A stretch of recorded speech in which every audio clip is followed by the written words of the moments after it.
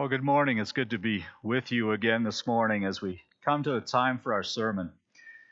And this morning we're finishing our series on the book of Galatians, which has been an interesting journey over the past 7 weeks as we've looked at various parts of that book. It's been a challenging read at times, but hopefully it's been a time of learning and growth as well. And as we finish up this morning, let's just bow in prayer as we come to the sermon. Father God, we thank you for this book of Galatians. We thank you for what you've taught us through it.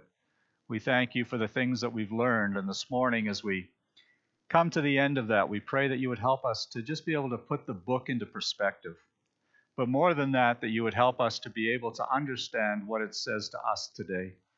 And so, Father, as we think about rules and laws, as we think about freedom, as we think about walking with your Spirit, we just pray, oh God, that you would help us to understand what you would be saying to us today.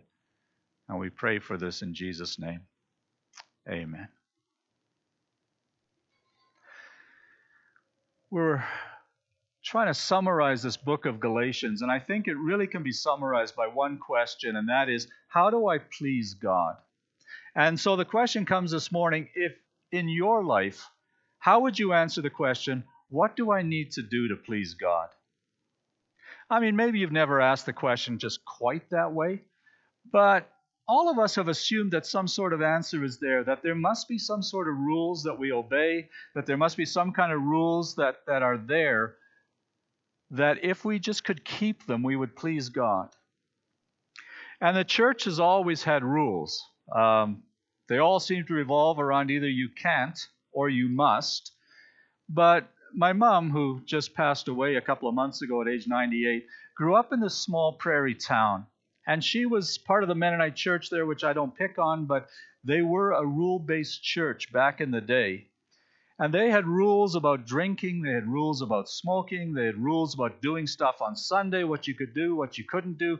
They had rules about what you could wear, what kind of clothes were appropriate. In fact, my mother in high school was thrown out of the church choir simply because she was wearing shorts at school to play softball. So there's all these rules that help us please God or maybe make us good. And we know that churches are good for these rules. In the 60s, in the heart of the hippie era, there was a church I'd read about that had this barber chair in the back. If a man with long hair got saved, a hippie came to church, and during the Jesus People time, he would go to the front, he would give his life to Jesus, he would go to the back, he'd get that hair cut off, and then he'd be taken to the front, and only then would he be allowed to be baptized. And so it was this rule making. Going back even further, when plumbing moved from outdoors to indoors, when we got running water, when we no longer had an outhouse on the back of the church property, but washrooms in the church, it was this, you want to do what in the house of the Lord? And rules became, well, they were important. And you can say that today we've moved on from there, we don't have the rules that we had, and you're probably right. In fact, sometimes it feels we've gone too far, that we have no rules at all.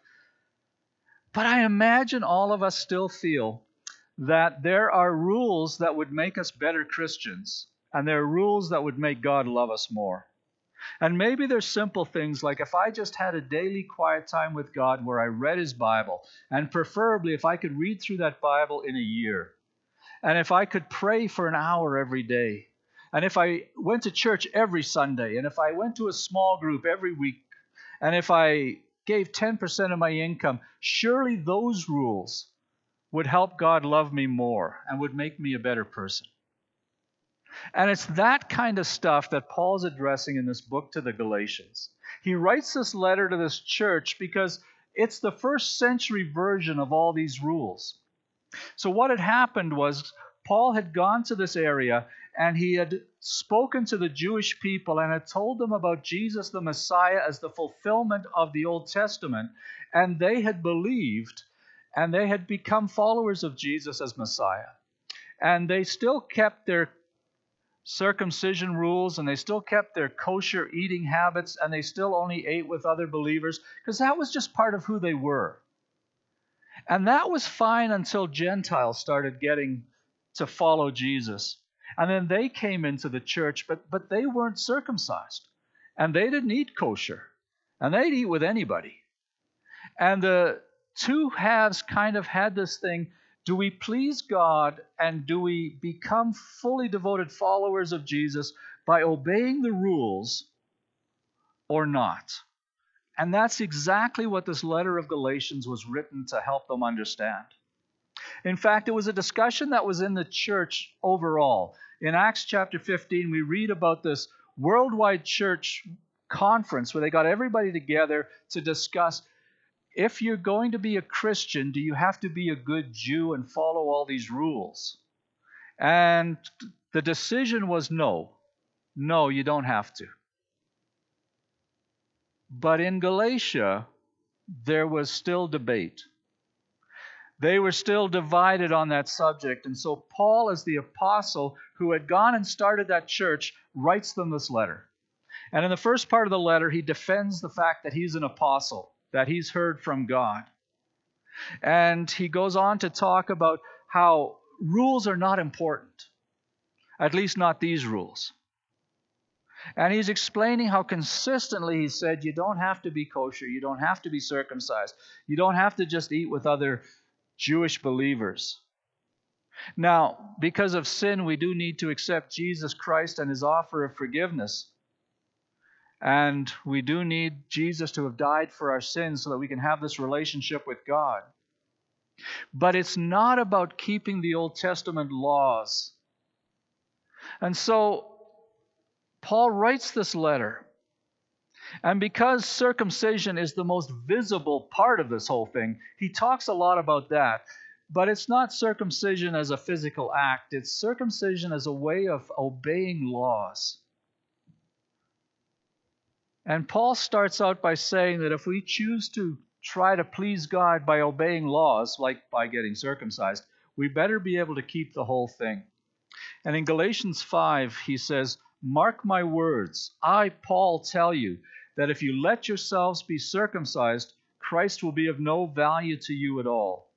Because I declare, every man who lets himself be circumcised, he is obligated to obey the whole law." And what Paul was saying was that if forgiveness and God's blessing comes because we obey the law, we better obey the whole thing. You can't just cherry pick circumcision or kosher food. You got to obey the whole law. And the question came, well, why keep the law? And when Paul asked the Galatians that, they really answered with two answers. The first one was, this will please God. After accepting that Jesus had died for their sins, they really felt that they needed to do something to continue to earn God's approval and his love. And so they said, this will please God. But the second thing they said was, well, it will also help us in our own walk with God, that it will help control the sinful impulses. It will kind of stop us from sinning. We'll be so busy obeying the law, we won't have time to do that, in a sense. And then Paul comes in and he says, I understand what you're saying, but you're wrong. Yeah, you need to have Jesus die for your sins. That's the foundational part of that. But our forgiveness is a free gift of God. He gives it graciously and freely. And the way we please God, Paul said, is not by obeying the rules. It's by walking with the Spirit. And in Galatians 5:25, he says, since we live by the Spirit, let's keep in step with the Spirit. And that's the theme of the sermon, and it's a theme, I think, of the second half of this letter to the Galatians, where he spent the first half saying, it's not about the law. And then they're saying, well, then what is it about? And he's saying it's about walking by the Spirit. It's interesting, the New Testament was written in Greek, which most of us don't understand, and none of us understand well, but the word walk occurs 47 times in the letters. And about 40 times, the New International Version, which is a translation that many of us use, translates it by anything but the word walk. It translates it by live or behave, and it sort of obscures the word. The English Standard Version, which is a little more literal, a little harder to read, but more accurate, keeps that word as walk much more often. For example, in Colossians 1:10, we're going to look at this verse a couple of times. So In the ESV, it says, walk in a manner worthy of the Lord. But in the New International Version, it says, that you may live a life worthy of the Lord. And it translates walk to live a life. But the point behind that is 47 times in these letters, the Christian life is pictured as a walk. And I just find that to be a helpful thing. It's one thing to say live a life worthy of God. It's another thing to say walk in a manner worthy. Because I think what Paul is saying there is he's taking us back to this picture of a walk in the park, or maybe more accurately, a walk in the garden. And it takes us back to Adam and Eve before the sin that happened, when they still had this wonderful relationship with God, where it says Adam and Eve heard the sound of the Lord God walking in the garden in the cool of the day. And the man and his wife hid themselves from the presence of the Lord God among the trees of the garden. And when the Lord God called to the man and said to him, where are you? He said, I heard the sound of you in the garden, and I was afraid because I was naked, because I had sinned, in parenthesis, and I hid myself. And what Paul is calling us back to is this relationship with God that's like that walk in the cool of the evening with God. And so what Paul would say is, well, if you want to know how to please God, and you want to know how to find strength in temptation, you need to walk with God. You need to walk in step with the Spirit. And he says in that verse, since we live by the Spirit, let's keep in step with the Spirit. And I think Paul had said that before to the Galatians, and they had pushed back on him. And they had said, well, if you let go of the law, then everybody's just going to make their own rules. And everybody's just going to live ungodly lives. And everybody's going to not please God. And they're going to live lives of sin. And all their lusts and desires will just control their lives. And Paul says, no. In Galatians 5:16, he says, walk by the Spirit, and you will not gratify the desires of the flesh. And Paul says, no, to be free from the law doesn't mean you can do anything you want. It doesn't mean to be free to do anything we choose. To be free from focusing on the law and the rules allows us to keep in step with the Spirit. And here's where that verse in Colossians comes that we looked at for a second a moment ago. Walk in a manner worthy of the Lord, fully pleasing to Him, bearing fruit in every good work and increasing in the knowledge of God. And so Paul says the secret of pleasing God and living a good life is not obeying the rules. It's walking with the Spirit. And that probably raises the question in your mind, or at least it should, how do we walk by the Spirit? And Paul says, as for all who walk by this rule, peace and mercy be upon them. And you're saying, wait a second. First you said walk by the Spirit. Now you're saying walk by a rule. It sounds like we're bringing the law back in. But that isn't exactly what Paul's saying. He's saying that we can have this rule of life. And throughout church history, people have had a rule of life. It's just a set of habits, maybe, that allow us to stay close to God and become more fruitful spiritually. It's this intentional, conscious plan to keep God at the center of everything we do, to walk with Him and keep in step with Him. And the way it was pictured was a trellis. If you're familiar with a trellis is sort of that frame that something grows on. It could be roses, it could be a vineyard, it could be grapes, it could be anything like that. It's what gets them off the ground and growing and becoming more fruitful and productive. So Don's folks lived in Surrey, in Vancouver, and Don's dad grew grapes. He'd lived in the same house for 40 years. And so he had these grapevines, and they grew all over the place. And Don's dad was sort of a free-range grape grower. He never pruned them, and he never had a trellis for them. And the end result was that they grew up onto the roof of the house, And then he had this like 150-foot cedar tree there, and they grew up the tree. And the end result of that was most of his grapes were of poor quality because they were never pruned, but they were unreachable anyway because they were 150 feet up a cedar tree.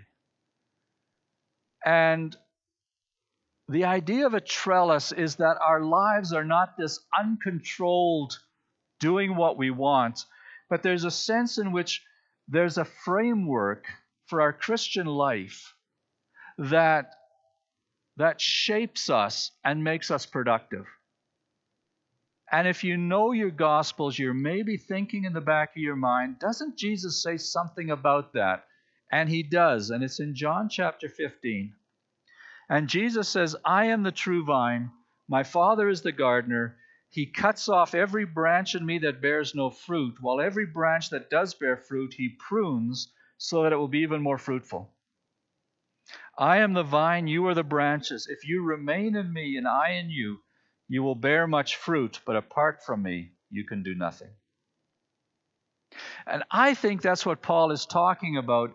If you want to change that picture of what does it mean to walk with the Spirit, it means to have some structures in our life that allow us to keep in step with God, to keep in step with His Spirit. That there's this place for the Spirit guiding us and enabling us to remain or abide in God so that His life actually flows through us. And there's also a place for rules of life, for pruning and for trellises that give shape to our growth. What does it look like? Well, it's trying to figure out on a daily or weekly or monthly rhythm what things would help us in our relationship with God to keep in step with Him. Maybe there's stuff about reading the Bible. Maybe there's stuff about being quiet with Him and just listening. Maybe there's stuff about studying and learning. Maybe there's stuff about taking a Sabbath, of just taking a day where we're putting God first. Maybe it's simplicity, maybe it's playing, maybe it's caring for our physical body, it's service and mission, it's emotional health. It's a lot of these things, kind of, how do we do these things in a way that they don't become rules or laws, but they become structures upon which our life can really grow, that we can keep in step with what God's doing through His Spirit. And the result of that, I think, is this wonderful kind of thing that if we kept in step with the Spirit, that verse again from Colossians 1:10, which I think summarizes this last part of Galatians, he says, walk in a manner worthy of the Lord, fully pleasing to Him, bearing fruit in every good work, increasing in the knowledge of God. And I just really quickly at the end of this see three results that would happen. If we were to create some structures in our life that aren't rules or laws, they're not things that we have to do in order to please God, but they're things that we can do that allow us to keep in step with God. I think three things would happen. The first is God would be glorified. God would be blessed. Paul says in Galatians 6:7, don't be deceived. God can't be mocked. A man reaps what he sows. Whoever sows to please their flesh, from their flesh will reap destruction. But whoever sows to please the Spirit, from the Spirit will reap eternal life. And it's that whole idea of pleasing the Spirit, of blessing God, of how do we please God in our lives. It's by keeping in step with His Spirit, by having these holy habits, if you want, that allow us to hear God and to keep in step with Him. The second thing that'll happen is that we'll bless others. And here's how Paul starts Galatians chapter 6. He says, brothers and sisters, if someone is caught in a sin, you who live by the Spirit should restore that person gently. But watch yourselves, or you may also be tempted. Carry each other's burdens, and in this way you will fulfill the law of Christ. So he's pulling together lots of those words there. Walking with the Spirit, fulfilling the law. And the image there is someone who's walking in the Spirit.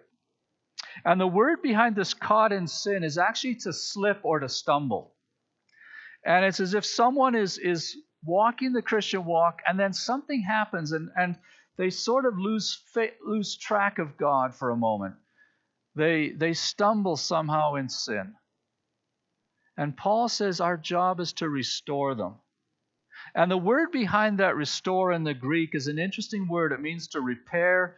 It is used of James and John when Jesus is walking along the beach and he's trying to find disciples and he sees James and John. It says in Mark 1:19, he saw James and John in a boat preparing their nets. And the word preparing or repairing, that's the same word. It's also used to set bones. And the image is coming upon someone who has been walking with God, but somehow has slipped, like they've slipped on the ice and they've fallen and broken a hip or something. And we help them, we pick them up, we reset the bone in a sense. And we help them and bear the burden and carry them a little bit as they get back to walking with God. That as we walk with God, we will have an impact on the hurt and the broken people in our community. We will have an impact on each other as we bear each other's burdens. And the third result is not only will it bless God, not only will it bless others, but it blesses us. And that verse again about sowing and reaping. Whoever sows to please the Spirit, from the Spirit will reap eternal life. And when he talks about eternal life, we tend to put that off into the future. We tend to talk about, well, that'll be heaven. And it will. But it'll also be here on earth. And in Galatians 5, he's talked about the fruit of the Spirit. That we will bear fruit that will make a difference. Because the fruit of the Spirit is love and joy and peace and forbearance and kindness and goodness and faithfulness and gentleness and self-control. And if we had those things in our lives, wouldn't our lives be better? And isn't that some of what we're seeking in our life that we try to do through rules?